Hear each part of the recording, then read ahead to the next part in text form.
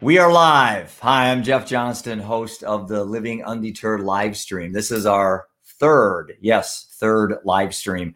And I am, like I say, the last previous show, I'm beyond stoked for tonight's show. I have two great, awesome guests, and I cannot wait to see what roads we go down and navigate through tonight. This is going to be a super exciting show. Just a couple house cleaning things. First of all, the podcast that I post on Fridays, the one coming up tomorrow actually is going to be with my brother Steve.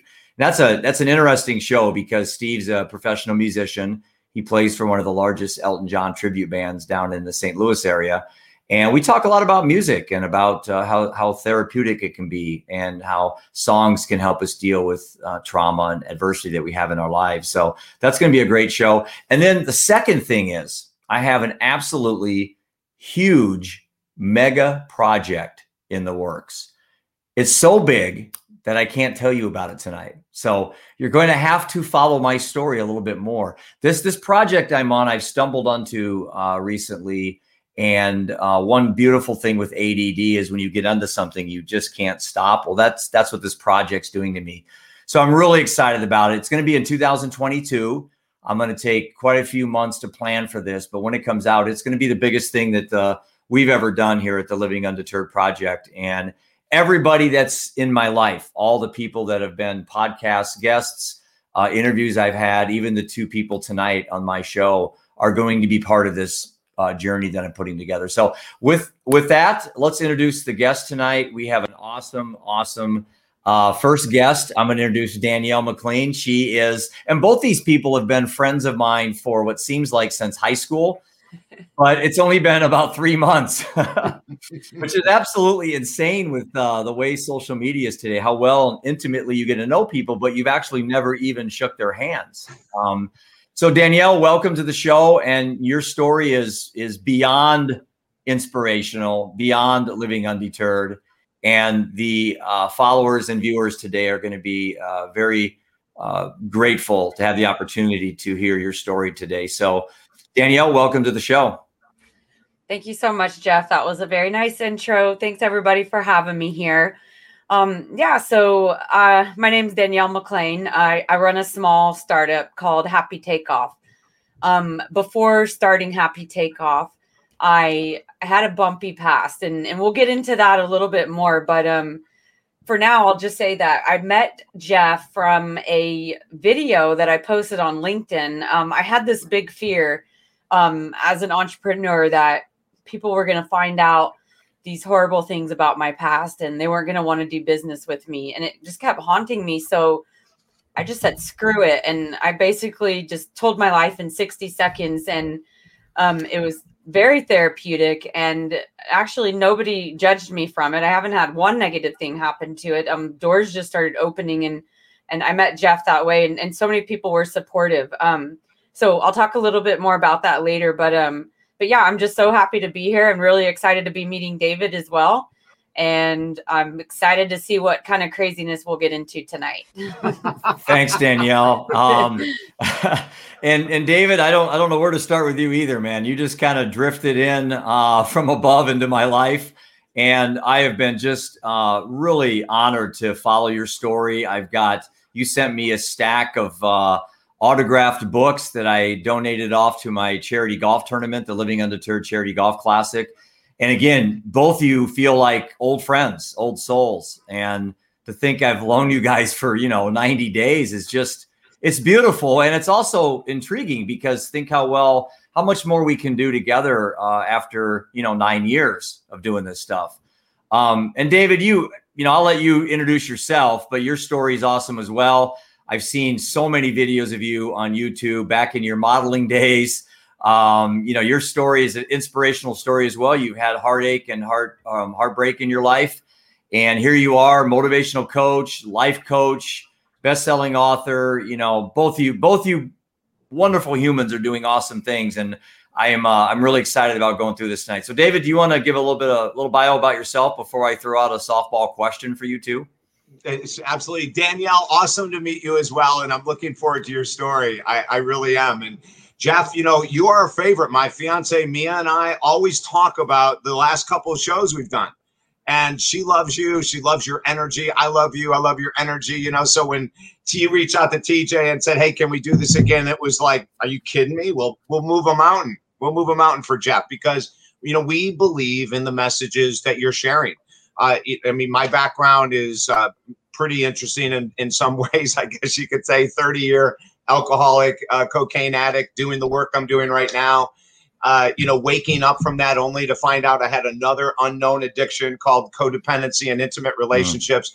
Oh my God, you know, that was 1997. So the 90s were a huge year. We just celebrated 42 years in business, you know, as a counselor and a coach and an author and everything else that you said, Jeff. And, you know, just excited because this is the time. Undeterred. Are you kidding me? I mean, we need this more than anything. And I always encourage people, you know, get the hell off of network news. Just get off of it completely and tune into people like Jeff, who's making a difference in this world in a positive way. Get out of mass consciousness, get out of the insanity of being a follower, be a leader like Jeff and Danielle. And you can learn how to be a leader by paying more attention to podcasts like Jeff's, you know, and I'm just going to stop right now because we've got a lot to go over. But, you know, hats off, Jeff, to you, what the hell you've gone through, what you've overcome, my brother. Unbelievable. So I just want to thank you both for having me a part of the program, and let's kick some butt. Well, thanks, guys. I'm really excited about this. I think I'll throw out there the word vulnerability. You know, when I go through and I meet Danielle, and I have a copy of the post that she made, and I just took a picture of it, Danielle. If you don't mind, I want to read this. It's pretty short. Yeah, but this is what lured me into her life, because I was so in awe and admiring her vulnerability, because I was doing the same thing. I was on social media talking about our son who died from heroin, and, you know, just continually talking about our cause and journey. And in a way, I realized I was becoming too vulnerable, and there is a risk of being too vulnerable. So let me read this. And Danielle, this was I don't know exactly when you posted this, but you said it was kind of like taking the mask off, you know? And I read this, and I remember the friend of mine who shared this, because this was actually a share I saw from John Stadtmuller. He had never met you. And I think I called him up and said, who is this? I want to meet her. I mean, her story sounds like the type of people I want to be around every day. And so here it is. This is the bravest thing I've ever done. My heart is beating out of my chest typing this in a good way. For decades, I've carried around so much shame and fear due to the choices that I made early in life. This led to massive imposter syndrome and severe depression. I'm finally giving myself permission to be free of that bondage and fly like the free bird I know I am. I am so very grateful for, and I won't name the person, for giving me the courage to let go. Thank you, thank you, thank you. I hope this helps somebody out there. And like 30,000 likes later, you know, and Danielle, that really is how I heard about you. I talked to you, and then you told me about, and I do want to preface this by saying that this will be a fairly raw show today. To get to comfort, we have to go through discomfort. And Danielle, I don't think there's any boundaries today. I think you're comfortable talking about what happened to you. Some of us are comfortable peeling back the layers and talking about things. Some of us aren't, but you felt compelled to, in a way, I think. So feel free to share your story and kind of where it started, what happened, and then what you did with adversity in your life is just amazing. Oh, thank you so much. Yeah. So that post, what I wrote, I also attached with it a video, and in that video, it was a 60-second video. And I said, and this is all true. When I was a teenager, I was raped, I was abused, I was beat. I became a single mom, a stripper, a prostitute, and spent decades being depressed and suicidal, drinking and on drugs. And in my 30s, I finally decided, you know, I wanted to change my life around, got sober, went to college, got an engineering degree, became an aerospace engineer, got my dream job as an aerospace engineer, left my dream job as an aerospace engineer. Now I'm the CEO of my own aerospace company. And thank you. And in that, you know, and then I think I ended it with, I did this, so can you, or something like that. And, you know, the point was, I I had all these stories in my head. Like, yeah, I made some bad choices and yeah, some bad stuff happened to me, but nobody was judging me as rough as I was judging myself. And I was preventing myself from being authentic with people because I had such a guard about what if they find out who I used to be. And it was making it hard for me to connect with people. And I'm always like an all or nothing kind of girl. And so I just said, you know what, I'm just going to put it all out there. And it's actually helped me so much because now everybody that I connect with, I have that pinned on every one of my profiles on social media. So before they even email me or connect with me, they already know that about me. And so it's like any of those questions you might have about any of my weird quirks or whatever I do, you kind of know like the history there. And it's just opened up so many doors. So yeah, I mean, and vulnerability, you know, well, a couple of things resonated. David, you said you were struggling with codependency. That's something that was probably the last thing that I kind of discovered about myself as well, and how much stemmed from being codependent. And not knowing I was codependent was kind of mind blowing.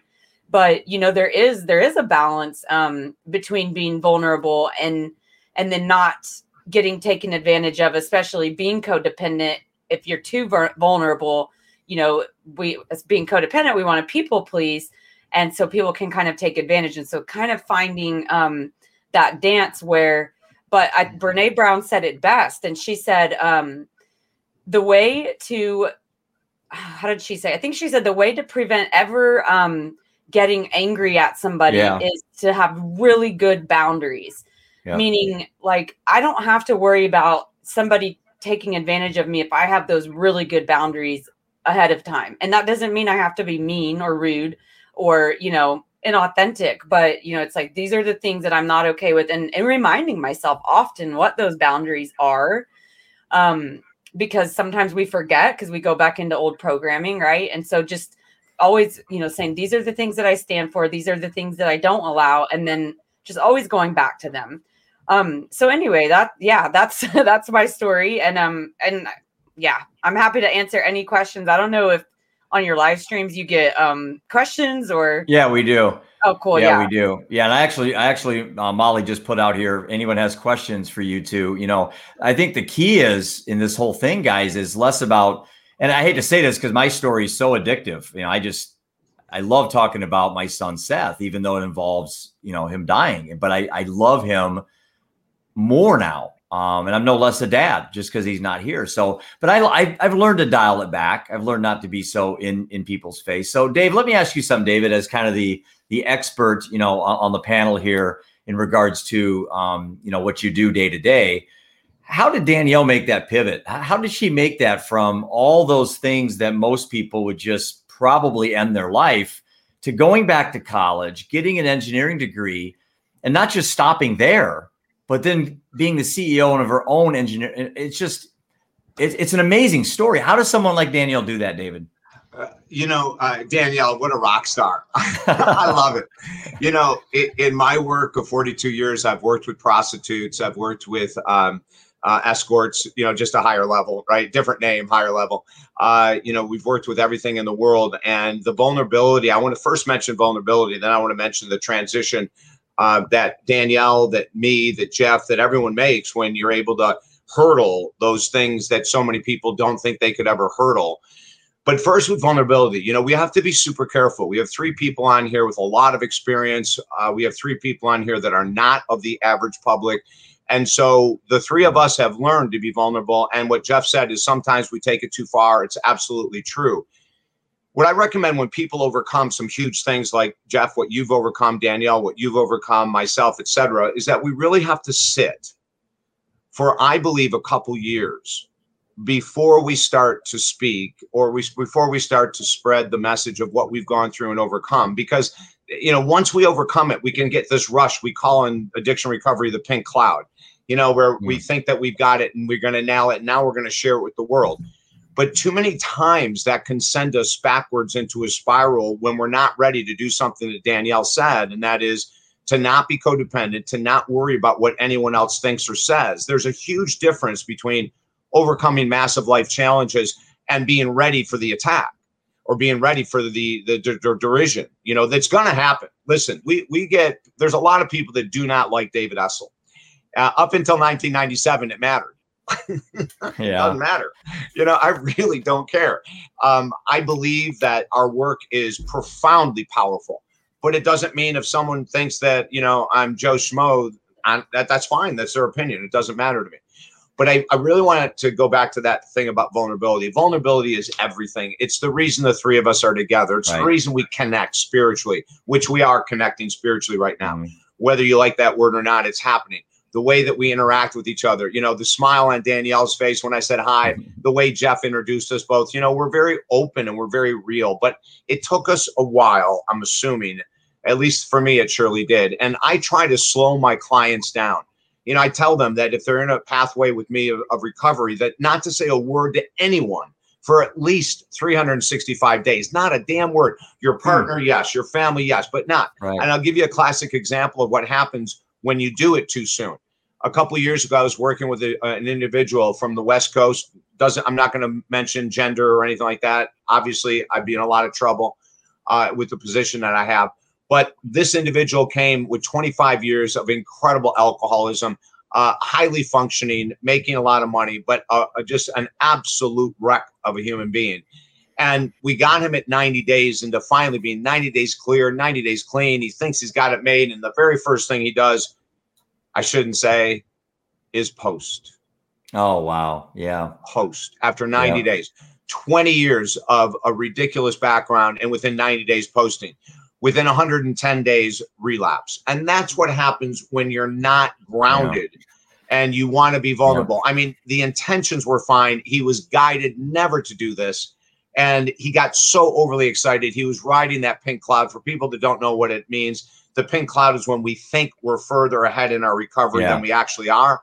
You know, and we all go through it. We all think, oh, my God, I've been clean for 30 days. I've got it made, you know, and 90% of people that have that attitude are going to relapse. Yeah. So the first thing I want to say is about vulnerability. Be super careful. Work with professionals before you make a post on social media, before you speak and you start talking about, you know, something like what Danielle went through, the 7,000 things she overcame to become who she is today. You know, really slow down. The second part of the question I want to answer that Jeff just, you know, how did Danielle do it? Well, Danielle did it the way that all of us do it. Yeah. She reached a personal bottom. Right. And at that personal bottom, she made a choice. And I want to make a comment about a bottom. A bottom is only a choice. You don't have to lose everything to hit a bottom. If you want to, you can. Right. That's our choice. You know, but, you know, someone at 16 with their first hangover and they make a choice. I'll never drink again. That was their bottom, their first hangover.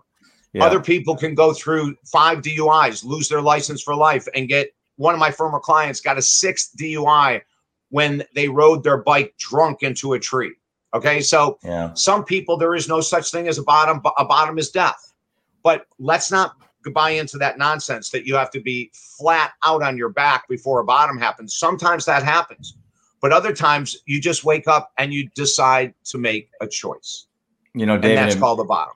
In my case, rock bottom for Seth was his life. You know, and that's the worst possible outcome. But yeah, you're right. A lot of times you have to hit rock bottom. A couple of things I want to clean up here real quick. Patrick Moore, a good friend of mine, awesome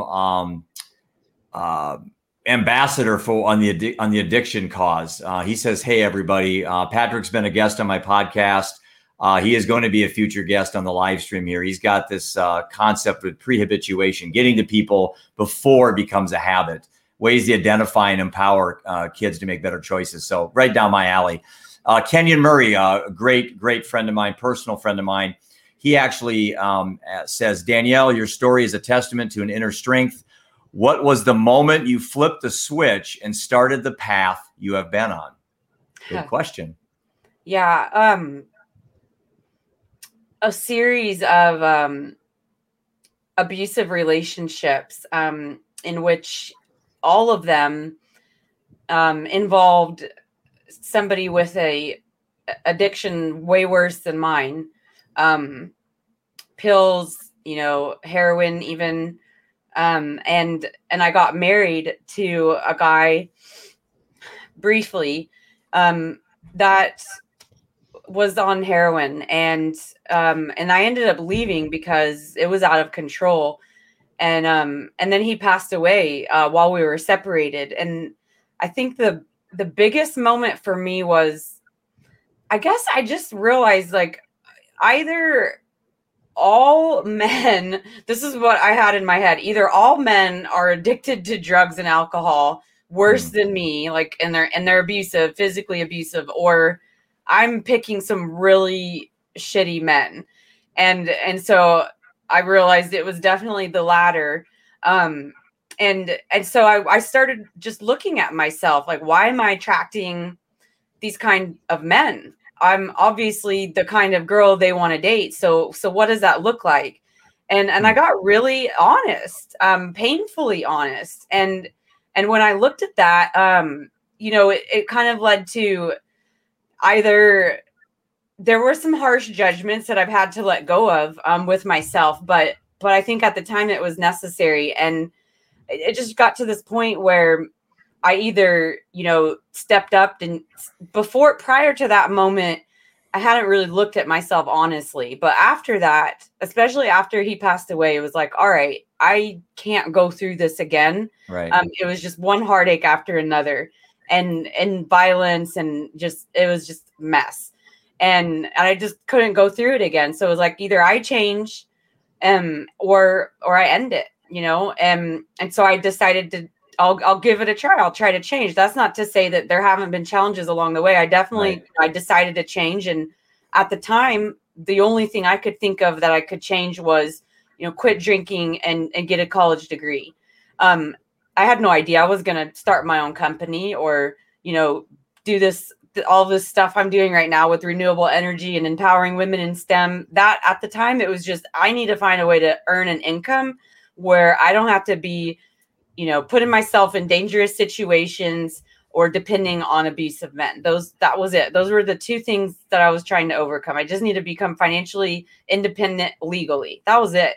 Yeah. And then one thing just kind of led to another. And I just put all of my focus into accomplishing, I need to have a living. I need to make an independent, honest living. And there's a whole lot we could talk about with sex work. That's a topic for another day. But anyway, because I don't want to sound like I'm saying that's not honest work. But anyway, that's a topic for another day. But anyway, I wanted to do it legally. I wanted to be a good role model for my daughter who, was becoming a young adult. And I certainly didn't have much in my life that I wanted her to do. And so I just like, I want to be somebody that she can say, my mom did this. I wanted her to feel like she could be proud of me. And I wanted to feel proud of me. And so that just led, and then when I got my 2-year degree, that feeling just from an engineering associate's degree, but at that time, it was all the math, the Calc 1, 2, and 3, and what's it called? I can't even think of the name. Differential equations. Gosh, it's been a while. But doing all that hard math and getting just an associate's to start was such an accomplishment. That kind of gave me a high to finish my bachelor's. And then I think because I was starting late in life in my career, I wasn't comfortable being where the engineers that were at my level were in their 20s, and I had just turned 40. So I was definitely outperforming. I had a lot of life experience that they didn't have. And so I was able to work my way up pretty quickly. And I didn't know that was going to be a benefit I would have. I thought I had nothing to bring to the table, same as these 20-year-olds, and I'm just old. And no, that wasn't the case. I had a lot of people skills that I developed even with all my craziness. So that was a really long answer, but it wasn't, I guess it was that first step of saying, this is the thing that I can fix right now, which was, earning an honest living and getting clean. I have the resources to do that right now.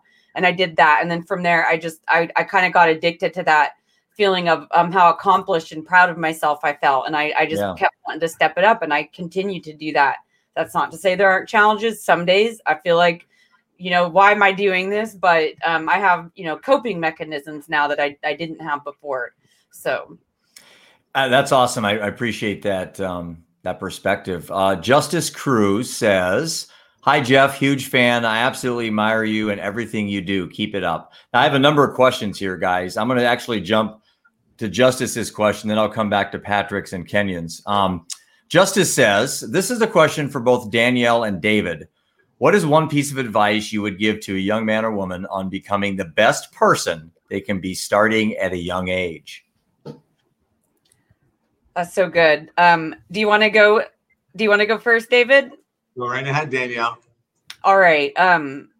The best piece of advice to becoming the best person you can be.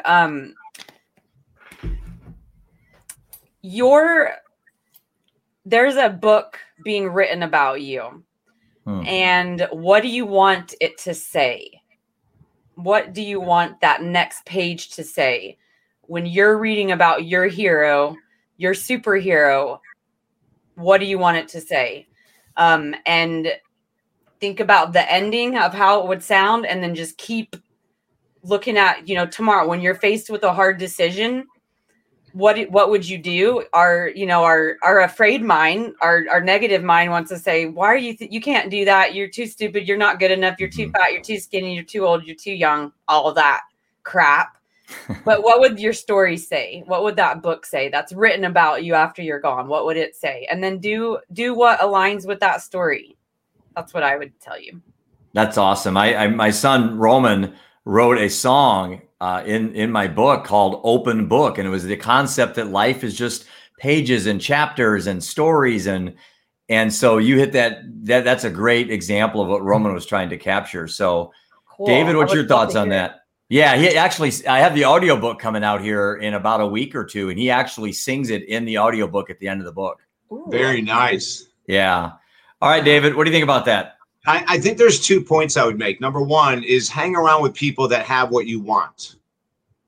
Mm-hmm. That would be my first to a young person. If they're 12, 13, 14, 15, look at who you're hanging around with. And is your social circles filled with people that have things that you don't have that you want?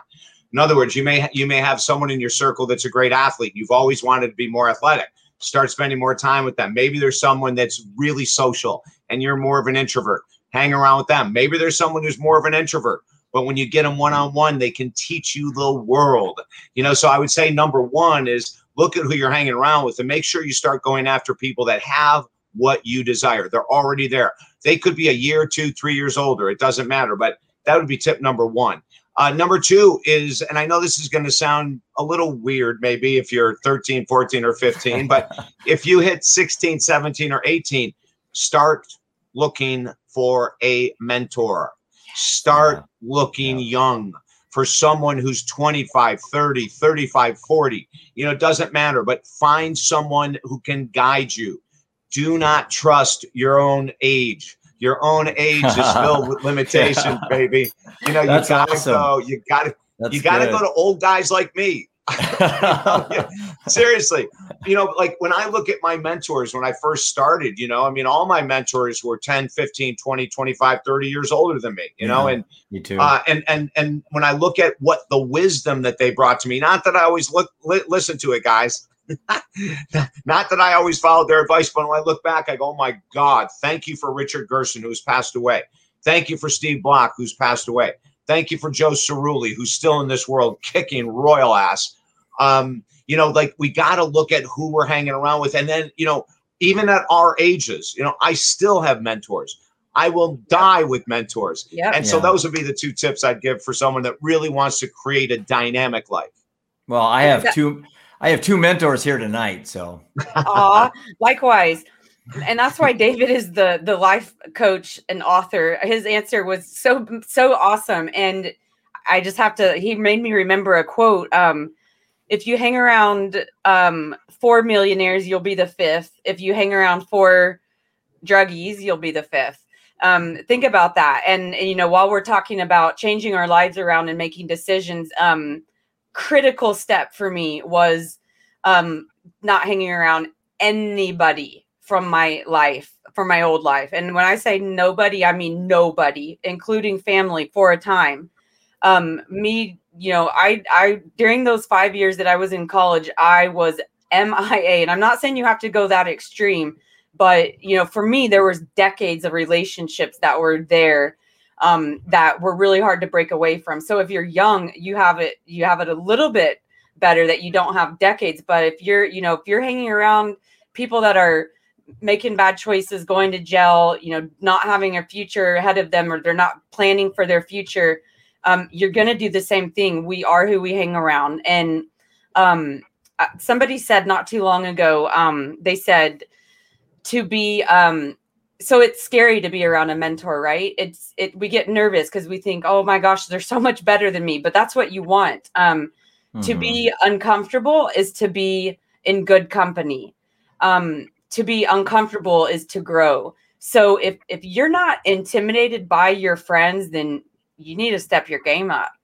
No, those are absolutely great answers. I wanted to cover something here, Pat, and I'm going to come back to Kenyon. Kenyon has a really good question, but Patrick says, your stories are a good way to raise the bottom for someone else. Great empowerment models. And then he says, if we knew the cause of addiction, would we be able to prevent it? I say yes. But Patrick, previous to that, says, what are good, let's see if I can find it. What are good methods to raise the bottom?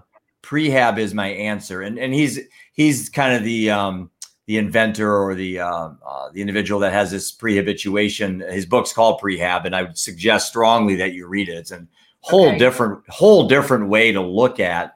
I'll send you guys both links to it, but it's a whole different way to look at the addiction fight. And one thing I've noticed lately is, you know, there's 14,000 rehab and treatment centers in America. There's 3.7 million people currently in rehab. It's a $50 billion business. But what about the kids? What about prehab? What about the things that are going on before they become addicts? So instead of trying to put out a forest fire with thimbles full of water, why don't we just go back and try to find ways to identify these kids? And Patrick's book talks about the stage 1, 2, 3, 4. And he is going to be a guest here shortly because he's got some great stuff to add. But what would you guys say to that question? What are good methods to raise the bottom? David, you're up. I can go if you want. I just feel bad because I keep going first. Oh, that's fine, Danielle. That's fine. But thank you. You know, first of all, I think we have to get, you know, in our work, we define the bottom quite easy. It's a choice. Danielle hit a point where it was a choice. The pain was great enough. The frustration was great enough. The disappointment in herself was great enough that she made a choice. So I think we got to get away from the old 12-step definition of bottoms. You know, we got to get away from the old teachings. And, you know, I think 12-step has a few good points to it, but it's an 80-year-old philosophy that's never been updated, for God's sake. Yeah. And I make this analogy every chance I have. If there was an auto dealership that was still working out of file cabinets from 80 years ago, they would be out of business in a heartbeat. You know, 12-step has been around for 80 years. They have never updated their work. We know that you don't have to wait to get a DUI or a divorce or some health crisis to hit a bottom. Come on, guys. We got to educate, and we've got to educate up to today.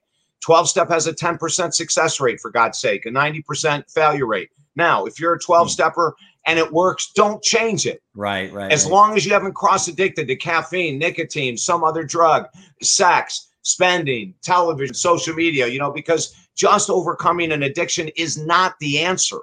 You've got to make sure you don't cross-addict. You got to make sure, you know, there's so much work in this world to do. But, you know, going to the secondary question just really quickly, and then I'm going to hand it over to Danielle.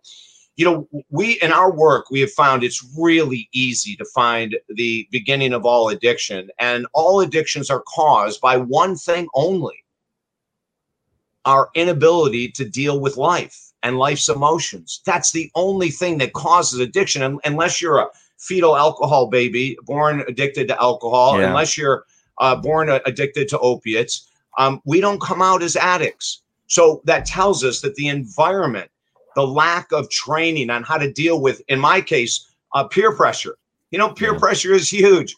And, you know, the just say no. Come on now. You know, again, it's 2021.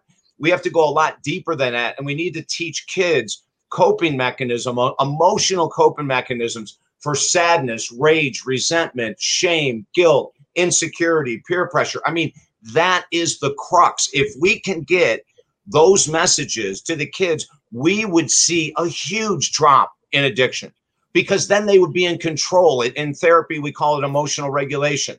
You know, that they are actually in control of their emotional response to the world.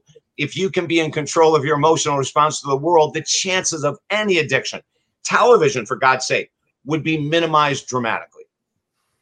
Yeah, I agree with everything that you just said. And I love the idea of prehab. That's super interesting. I think about this a lot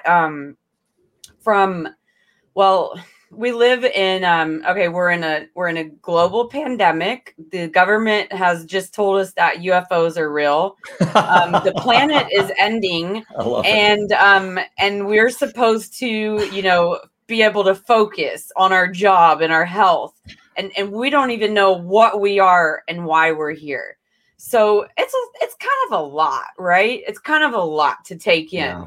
And then, you know, add to that, we kind of live in this narcissistic society where parents are narcissistic often, and we're all probably a little bit guilty of it, if not a lot. It's kind of passed down from generation to generation, and we don't know how to regulate our emotions. And that was the number one thing that I had to do was, you know, manage my anxiety and learn how to body scan. If I would have learned that when I was a kid, just how to scan my body and feel where the tension is and just breathe. I mean, I just can't even imagine how much that would have saved me. And I'm seeing classes where they are teaching this to children. I wish I would have known about this when my daughter was younger. We talk about it all the time now, but you know, we're trained to disconnect from our body. And I think that's what the addiction kind of comes in, because it makes it easier to disconnect. And then when you do start reconnecting, when you start getting sober, it can kind of feel like after the pink cloud, it can feel really scary, because now you're dealing with these realities like, what am I even, and why am I here? And, you know, just being okay with that is a challenge in itself. So I think, you know, teaching kids the power of meditation and you beat me to it. Yeah. Yep. I wanted to hit that, but no, go ahead. That's a great point. It's so true, you know, and just teaching, you know, where we feel our emotions in our body. It's so connected, and it's silly that we have to, you know, go through these decades of addictions to learn this very, very simple principle. Yeah, exactly. You know, but I really am curious to see prehab and what it talks about it in respect to, you know, helping out kids and parents too, because I think it's kind of the parents, me included. I'm not innocent of this, but we've done narcissistic things to our kids. Mm-hmm. You know, it's really easy to tell them to toughen up when someone picks on them at school, or we want them to fight back, or, you know, whatever the case may be, or, you know, push them a little too hard in sports maybe, and tell them, I don't know, whatever it is that we might have done as parents, we can minimize and gaslight even. So it's interesting, because I think when I started healing, you know, I went through this phase where I was kind of pissed at my parents for a lot of stuff, and like journaling, oh, they did this. But then I realized, like, oh my gosh, I did all that stuff to my daughter. Okay, so now it's all coming full circle. So it's like, all right, I know I didn't know I was doing that when I did that. So I know that I'm sorry, but being able to talk about it and not, you know, fighting and getting emotionally charged is so important. But I think as a society, just sort of, you know, learning how to be compassionate and just being connected to our bodies. The younger, the better. Those are great answers, guys. I'm just gonna I want to take Patrick right now, because he makes an observation of what we just talked about. Then I'm going to go back to Kenyon real quick. Patrick says the variable you both refer to but failed to name is development, specifically risk response development. This is measurable. And that's where I've read his book twice. He talks a lot about risk response behaviors, and it's enlightening. And I would really suggest that anybody out there is looking for, as I say, an arrow in the quiver. You know, there's no template that says you're going through this. It's like, you know, when our son died, there wasn't just a template that said, when your son dies, this is what you do. There's all these arrows I equipped myself with: meditation, quit drinking, reading, talking about being vulnerable, all these different ways that helped me deal with it. So Patrick, thanks so much for being a part of all the live streams. I cannot wait to get you on. Go back to Kenyon. A question. Yeah. When he said it's measurable, does he mean measurable as in it happens so much that there's data that he has like charts on it, or like measurable, like I can actually connect a scientific device and measure my emotions? The first one. He has Kennesaw State. Figured, but I was hoping for a really cool scientific invention. Yeah, at Kennesaw State University is where his research was, and I think there was 5,000 students or something, if I remember right. Cool. But he's got a lot of data for this. This isn't just somebody spouting off on social media. He's got some good stuff. I'm going to go back to Kenyon, one of my great friends. He says, David, my question for you: your journey can be taxing on you mentally and emotionally. What keeps you focused and energized to touch the people you touch? Say as a life coach or a motivational speaker. Yeah, that's really beautiful. It's all self-love and self-care. Kenyon, great question. It all comes down to self-love. And, self-love has nothing to do with what you say in the mirror. A la Stuart Smalley from Saturday Night Live. Yeah, it has nothing to do with that at all. So many people say awesome. They love themselves. The way that I keep my energy up is pure self-love, which means what do I do on a daily basis to keep my emotions, spiritual, physical health, energy at the optimum level? And so we share, with our clients. So the first hour of every day, there should be no electronics whatsoever opened up. So when you wake up and you open up your phone, you're already screwed. Sorry to tell you guys, all of us phone addicts, and it's probably about 98% of the U.S. population. But we say no electronics. That means no social media, no text, no email reading, no television, no nothing for the first hour of the day. And in that first hour, a lot of it is me and I are speaking. We're talking. We're going over the day. We're going over how we love each other. It's a very soft opening to the day. I used to jump out of bed, jump to my phone, see who I need to text, and all that kind of crap. And now it's very relaxed. It's extremely relaxed. Meditation, journaling, gratitude, reading something inspirational, not on a computer, like actually grab a book. These are the ways we saw exercise. Hugely important. So, if you follow self-care and self-love, the question that Kenyon asked, no matter how many hours you work, you can be inspirational. You can be inspired. It's 8:00, 9:00 Eastern time right now. We could go on until 2 a.m. I know Danielle could. Yeah. I know you could, Jeff. Yeah. And it's not because, we're back to our old days of cocaine and all that other, it's because we found a path, and the path is vitalizing us. The path is re-energizing us. Now, even if you're on a path that is filled with energy, you can burn out and you can become a workaholic. So, we've got to find that little, and I don't like the word life balance at all, because that's a ridiculous concept. No one's ever going to balance their life out. There's too many factors. I won't get into it right now, but there's 1,000 factors why you'll never live a balanced life. So don't worry about living a balanced life. Start your day, the first hour, with you, taking care of you, and you'll watch the rest of your day unfold in a totally different way than it probably is right now. It's funny you say that. I was listening to a podcast about multitasking, and the individual saying that, nobody that's successful is good at multitasking, because being productive doesn't mean that you're being creative. So you get the laundry done, the dishes, you do all these productive things, like I'm busy, but at the end of the day, you haven't done anything. You haven't created anything. So I think there's some issues in regards to how productivity and multitasking, and for me with ADD, and I know you two have ADD as well. I guarantee you do. I've never been diagnosed, but I don't disagree. No, I'll diagnose you right now, and David, you too, both you guys.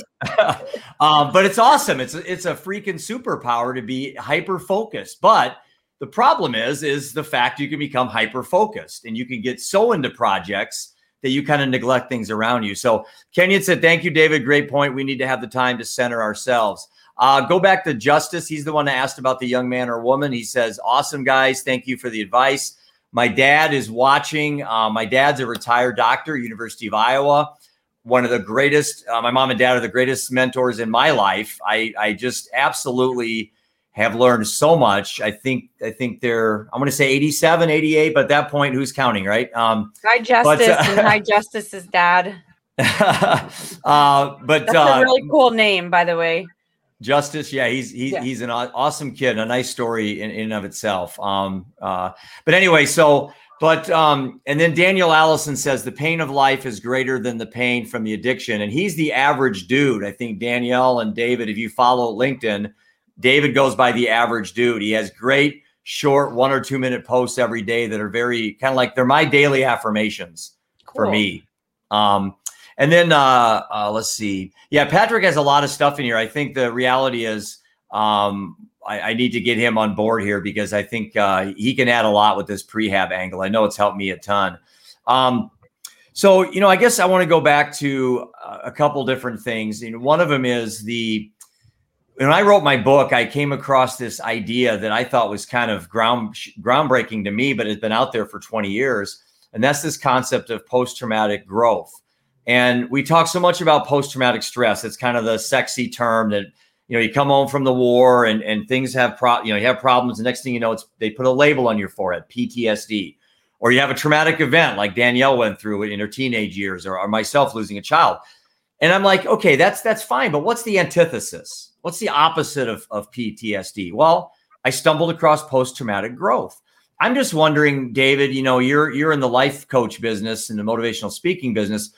Why is there very little said about things like post-traumatic growth, which basically in a nutshell is, if you're not familiar, it's not resiliency.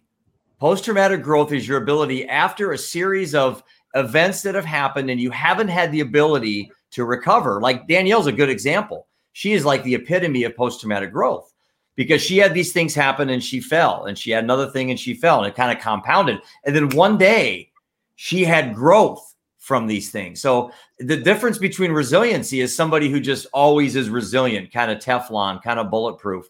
Danielle wasn't that way for a block of her life. And then she just decided, I'm going to grow. And I'm just wondering why the industry, the mental health industry, doesn't grasp onto that concept more. I think that one of the answers, Jeff, is that our industry, and, going back when I got my counseling degree in the 80s, what they taught us in school then, we probably used 20% of it in my practice as a counselor today and as a coach and everything else. We're still stuck in terminology from the 70s, 80s. And I don't think that there's a lot of people in the professional world of counseling that are doing work outside of what they've learned. So when you talk about post-traumatic growth, there's no college course on it that I've ever heard of. And it's just like with emotional regulation, and codependency. In our counseling training, no one talked about codependency other than if you're with an addict, you're codependent. That was it. That was all the teaching we had. The whole course was just on one concept. But 40 years later, 42 years later, we realized codependency has 2,000 legs to it. So I think, some of these newer concepts, well, codependency isn't new, but how insidious it is new. How much of we call in 2002, we labeled codependency the largest addiction in the world by far. And it totally is. You cannot see it. You can't smell it. You can't taste it. You can't hold it. It is so tricky. So when we look at post-traumatic stress disorder, it is a really hot topic. It's been a hot topic. It's going to be hotter than anything after the pandemic is over in 2, 4, 6, 8, 10 years, whenever it does end. I tell, and here's something to go along with that, Jeff, about what you're talking about. We believe that if people don't start living emotionally regulated lives right now with incredible self-care, like the gentleman asked me, what is it that I do? People are waiting for the pandemic to end. It may not end. And I'm not being fatalistic or negative. I'm just being realistic. Everyone said 2021, the pandemic's over. Guess what? It's still here. There's countries shutting down. I have clients in Thailand that can't get back into Thailand because of what happened in a couple months ago when they had this massive outbreak. So what we say is, if you want to be ahead of the game, understand this is never leaving. The pandemic is here for the rest of our lives. Now let's live. And so when we look at post-traumatic growth, I would say, hey, for everyone who right now who's still arguing over politics, the pandemic, the vaccine, and everything else. Grow up. There's no benefit to arguing because no one has the answer.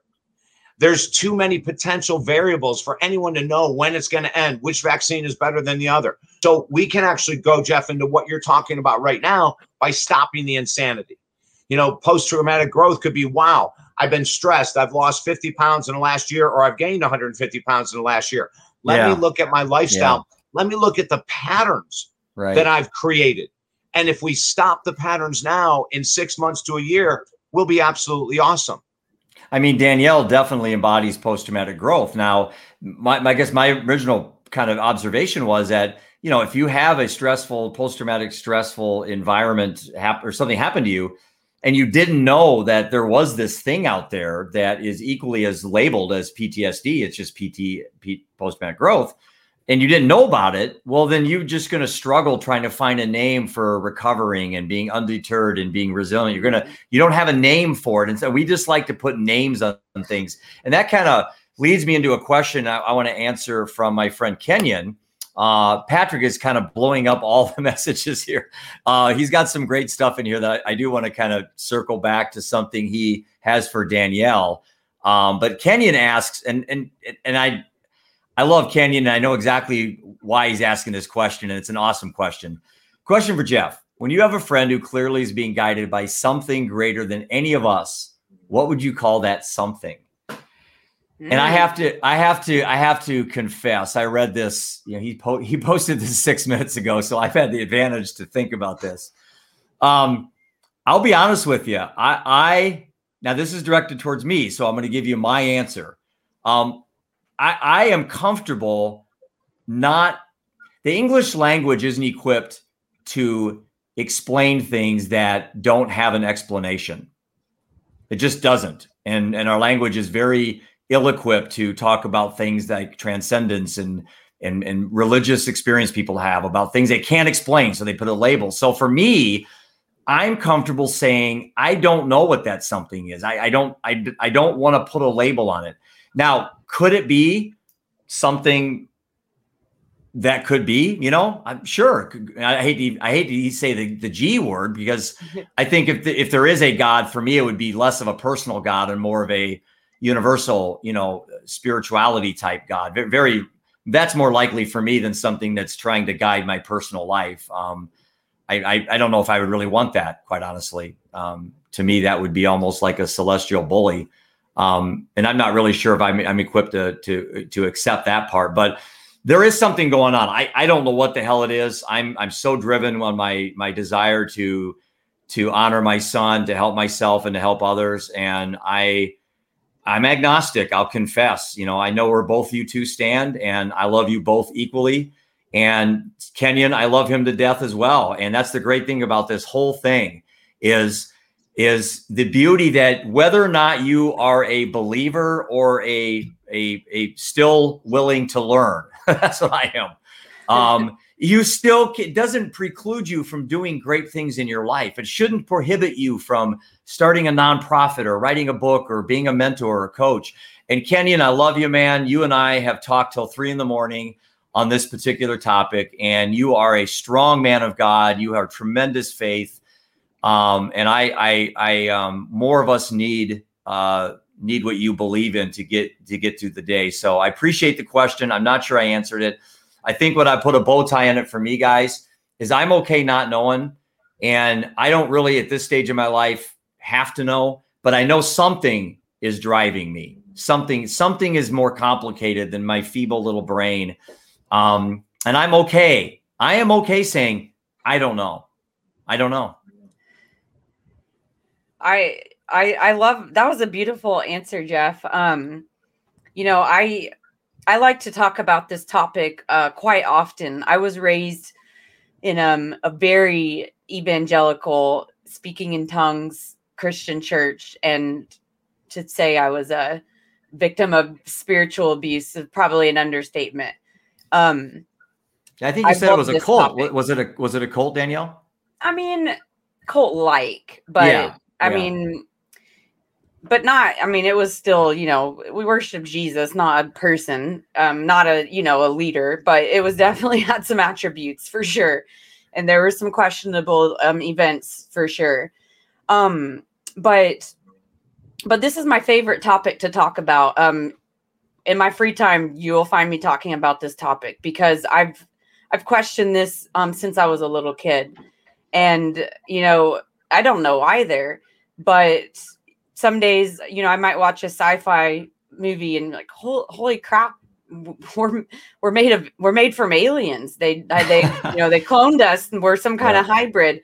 And then another day I might be like, oh, you know, there's a intergalactic spiritual war.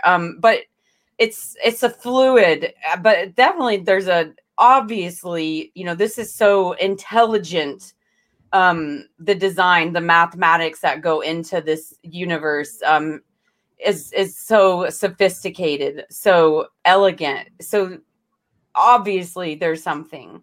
But I think wanting to know and not being able to know is like kind of what makes it so interesting. I don't know.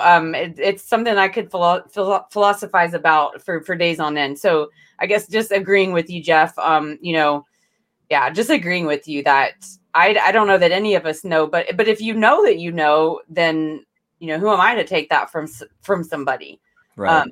To kind of to Kenyon as well, that I think it's great that, you know, people can have tremendous faith, but, you know, for me, it's personal because it's not consistent. Yeah. It can change depending on what documentary I might see that blows my mind. And I'm like, oh my gosh, that could be it.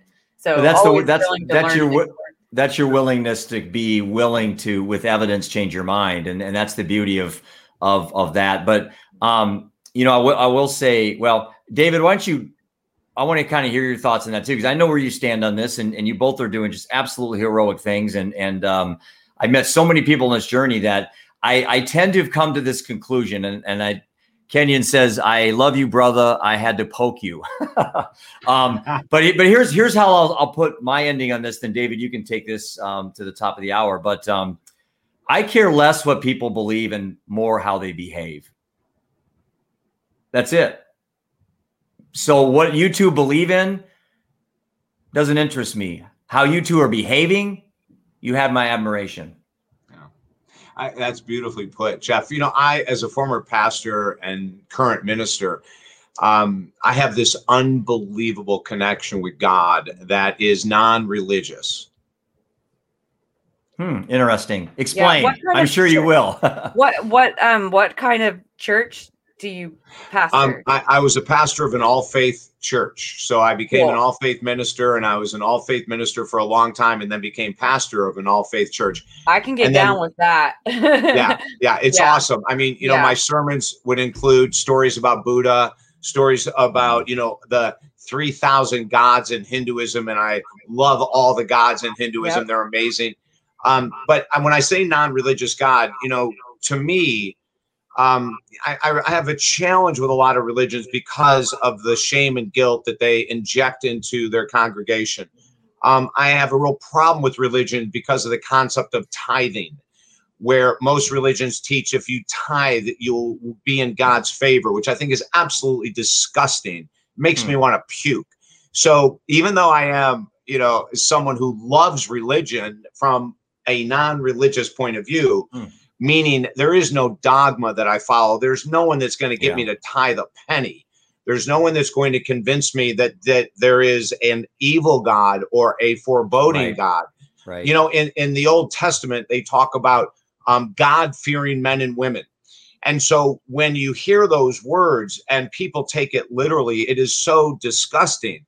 Because when I worked with a rabbi as part of my training to become an all-faith minister, I brought that up to him. He said, do you have any questions about the Old Testament? Is there anything that bothers you? I said, hell yes.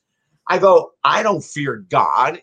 If God is love, or the eminence of love, or the spirit of love, or however you want to put it, why would he put us into positions of pain and peril?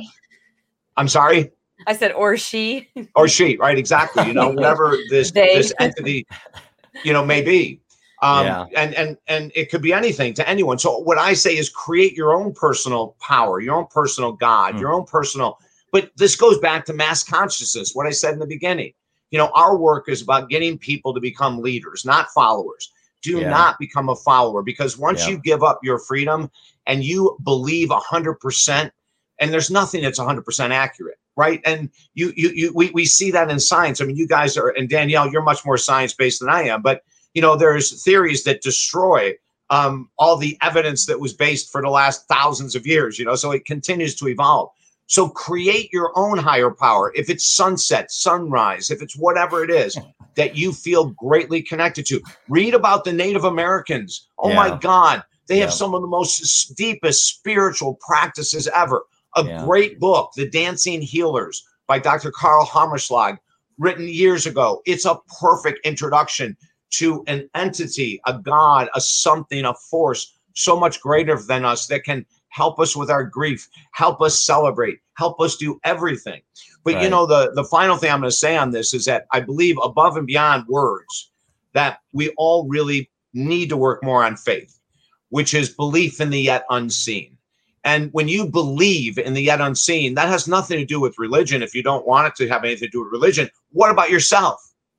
What about honoring yourself? You know, in many of the Eastern practices, there's a word called Hamsa, and it's a meditative word that I use every day. And the meaning of it is, I am that. And so, you know, in Genesis, we are made in God's image. Hamsa, in so many of the Vedic words that we hear from Muktananda and Yogananda and all these amazing teachers, you know, they're saying, I am that. You are God. Yeah. God resides within all of us. So you don't have to go to a temple, a synagogue, or church unless it feeds your soul to the highest level possible. And you're not being, you know, Danielle or Jeff, you said cult-like, you're not being drugged down into, if you do this, you're going to heaven. If you do this, I don't even believe there's a such thing as hell. Yeah, I don't either. Yeah. As a pastor minister, I don't believe in purgatory. David, have you ever heard of Carlton Pearson? No. I want to send you, so I grew up in Tulsa, Oklahoma, and you know, that's the Bible Belt Central. And Carlton Pearson was a really successful pastor there.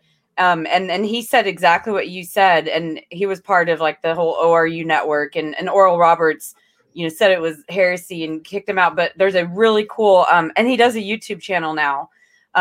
Anyway, I think you would like him. So if it's okay, I want to send you his video. They did a special on him, I think, on like one of the major networks a few years ago. But sorry to interrupt. I was just curious if you've heard of him, because you're reminding me, and he ended up becoming an all-faith pastor as well. Yeah. You know the beauty to me, and Jeff and Danielle, I'm gonna have to run in about 30 seconds. I'm so sorry. That's fine. You know, but the beauty of what you're saying, Danielle, is that, you know, we need more people like Carlton. You know, we need more people with a voice that says, hey, there's alternative pathways. I mean, when I decided to become a minister, you know, we have Catholic priests in my family. We have my aunt at 94 died of being a nun since 16. She actually lied to get into the convent. That's a great way to start your religious path, right? Yeah, that's great. But, you know, when my mom was alive, she used to tell me stories about her sister, my Aunt Rita, who was the nun. And, you know, at 6, she knew she was going to be a nun for her life. I mean, it was just driven into her. So, you know, I just love when people will broaden and read about other faiths. You know, even though it's going to sound funny, 2 of my favorite books are The Idiot's Guide to World Religions and World Religions for Dummies. I love these books. They go into religions that most people have never heard of. Right. And we see, you know, as so many people have said, the similarities. Yeah. You know, you can drag the similarities through all religions at some level. And then, of course, we have division. And the division is what creates division and more division. So open our minds, read about other pathways, try new ways. If the food that you're getting from the world you're living in isn't filling your soul, you know, I just told a client today, leave that church. Yeah. Leave it. If there's 50% or 30% or 20% that you don't agree with, that you think is damaging to yourself, your self-esteem, your confidence, your children, whatever, leave it. There's thousands of other ways. And you can also just be you. You can be God yourself. And you can expand your universe by realizing that God resides within you and everyone else. You know, Ram Dass used to have this great saying. He said, everyone is Christ in drag. That's so good.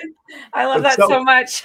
Freaking awesome. You know, and I said I was going to be gone in 45 seconds. I'm so sorry. I'm going to steal 30 more seconds. I have one thing I want to add when you're done. Okay. I love the homeless.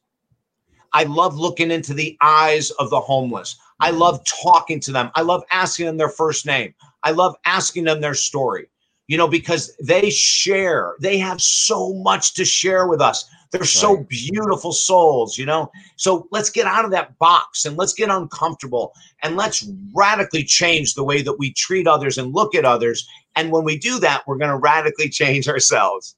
Yeah, I guess I love those points. And whether you inject something from the heavens or inject something from within, it shouldn't matter. And really, religion shouldn't stake claim to the word faith. They don't own that word. And for me, I had faith that the doctor that prescribed Adderall to Seth, that Seth wouldn't get addicted to it. So, you know, faith can have so many different connotations. And I think sometimes that word is used kind of as to weaponize people. But anyway, David, I know you got to go. I love you, brother.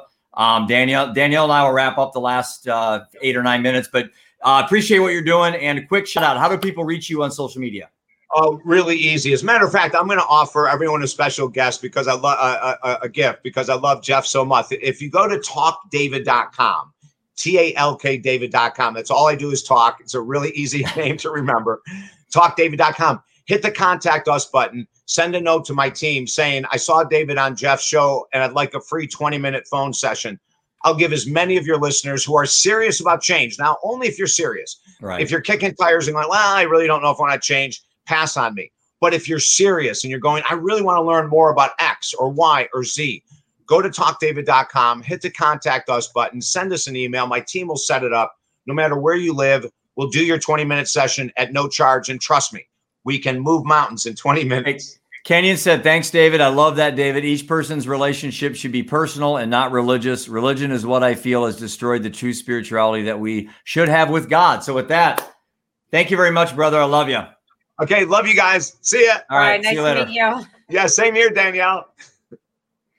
Awesome guy, man. This has been fun. Yeah, that was, I didn't know he was a minister. That was really interesting. We could get into some very crazy conversations about. Well, I took, you know, I have this much stacks of rough drafts in my book. I took religion out of my book because at some point I got half my book talking about this because it's always been something I have been just perplexed that people assume that I couldn't be doing what I'm doing unless I had been driven by something from the heavens. And I have never had a reason to inject God in my life. And that sounds odd because I've been down, I've been suicidal ideation, I've lost a child, lost a marriage. I mean, I have the list of all the things that I'm a broken man. Somebody save me. I've just never felt broken. I've never felt the need for an assistance from something that was outside of me. Does that make sense? Yeah, you just nailed it. I was going to say, I've felt broken so many times, but I've realized in all of that brokenness that I was the savior. And it was up to me, like realizing in fact, when somebody asked earlier, what was that moment that I changed things around? It was the moment I said to myself, nobody is coming to save you. Yeah. And that was a big thing for me. So, hey, maybe that was God working behind the scenes. Who knows? But either way, it was, you know, I realized that. And I think that's what we're afraid of, is realizing that we do have the power. Sometimes it's easier to kind of default to an external source than to do that inner work, because inner work can be ugly sometimes. But it's awesome. Just the aspect of learning has been exciting. And I guess that's probably the fun part about being my age and knowing that I don't know the answers to most of these things is I got excitement to keep learning. And if I knew the answer already, what the hell would I do? What the hell would I do if I already knew the answer to everything? I almost like don't want to know the answer to these questions. Like the UFO thing. I laughed. I'm like, that's going to be a bummer if they exist, because I kind of like hunting for Bigfoot, but not actually finding him. It's so true. Oh, that's so funny. Patty Snyder says, I admire all of your vulnerability and sharing your stories. When you all made your decisions to become so open and sharing your stories, did you ever second guess sharing so publicly? I'll go first, Danielle. We have about 4 minutes. I did. I struggled with it immensely. The year after Seth died, I drank myself to death. I never had a gun to my head, but I knew where the gun was. I knew where the bullets were. I just didn't have the courage, I guess, to kill myself, if that makes any sense. But nonetheless, I didn't. And I found something that clicked. And it started with me just stopping drinking. And then things just started coming into order. So that's how I kind of, my first step was my drinking. Yeah. Absolutely. I second guessed it for years, for many years. And the only regret I had when I went public with my story was that I didn't do it sooner. Yeah. I had told myself so many ridiculous things that I thought were going to happen to me, and none of them happened. So yeah, I second guessed it a lot, and it was like just this weight on my back that kind of would never go away. Yeah, it's awesome to kind of let it off, just get it off your shoulders. But then, hey, I just opened up the door. I better be able to deal with it. Yeah. And that is, that's true. You don't want to do it too soon until you're ready. And I think David was saying that earlier about kind of sitting with your healing for a couple of years. Yeah. And I sort of did that without knowing that I should do that. So I'm glad that I didn't, do it too soon. So maybe second guessing for a little bit is maybe good. I don't know. Maybe it's good for. Oh, it's definitely good. It's definitely good. Make sure that you're ready. I've second guessed all the way through everything I've ever done. My book, I second guessed. The live stream, I second guessed. I mean, if everyone just gave me the answers to everything, what the hell reason would I have to live for? I mean, right. Patrick Moore says the important thing about a higher power is that I am not him or her. Yes. I second that. Maria asks, hi, Jeff. Not sure if I'm too late. You're never too late, Maria. Thanks for jumping on. I've enjoyed knowing you on LinkedIn, and this is going to be broadcasted shortly. So whatever you did miss, you can definitely catch. Kenyon says, you're a blessing, Jeff, every day. Justice says, thank you, David. And then Kenyon says, thank you, Danielle. Continue blessing this world with your light. Danielle, you are awesome. I am honored to meet you. I have a very big, huge project I'm working on. I can't wait to hear I know, this. and I'm going to drag you in on it. So, okay. But I'm going to have to talk to you off air sometime shortly. But it's not till next year. I got a lot of time to plan for this, but it's awesome, and it's going to bring in everybody I've ever met on social media and how we're gonna make a dent in this problem. Exciting! I can't wait to hear more. I'm always happy to support you in any way, Jeff. I'm really looking forward to finding out more. So about a minute. How do we find Danielle? What's the best way to reach you, and how do we support you in your cause and your organization? How about your website of your company? Yeah. So, well, I'm on LinkedIn. That's probably the best way to find me. Our company, we're working on, I'm just going to say, flying cars. I would actually encourage you. In fact, I'm going to refer you to a friend of mine's website called Flight Crowd, FLIGHT-crowd. And the reason I'm telling you to go to her website is because she focuses on some of the introductory to getting involved in this space. So I'm just going to tell you, your listeners, you guys, flying cars are the future. It's real. They're coming. They're here. And we're not going to go buy them like at the dealership, but they'll be autonomous and probably start out with a pilot. But you'll be able to get on your phone and order basically a giant drone that will come pick you up and take you over. They're here. I've been in them. It's real. And they're all electric and they're good for the environment and all that good stuff. Now, right now, it's really heavy in the engineering side. So unless you're an engineer, a lot of what I would share with you probably wouldn't mean much. I got about 30 seconds, Danielle. Oh, is it just going to end? Okay. Yeah. Flight Crowd will give you terms that you don't have to be an engineer to learn about this industry. So just go to Flight Crowd and start there.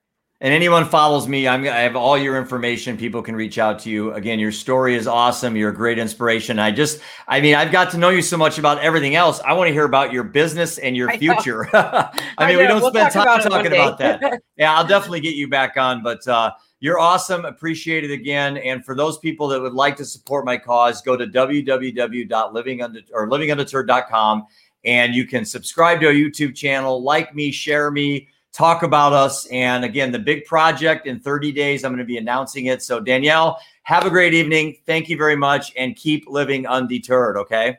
Thanks so much, Jeff. All right. Have a great night. Thanks a lot. I appreciate it very much.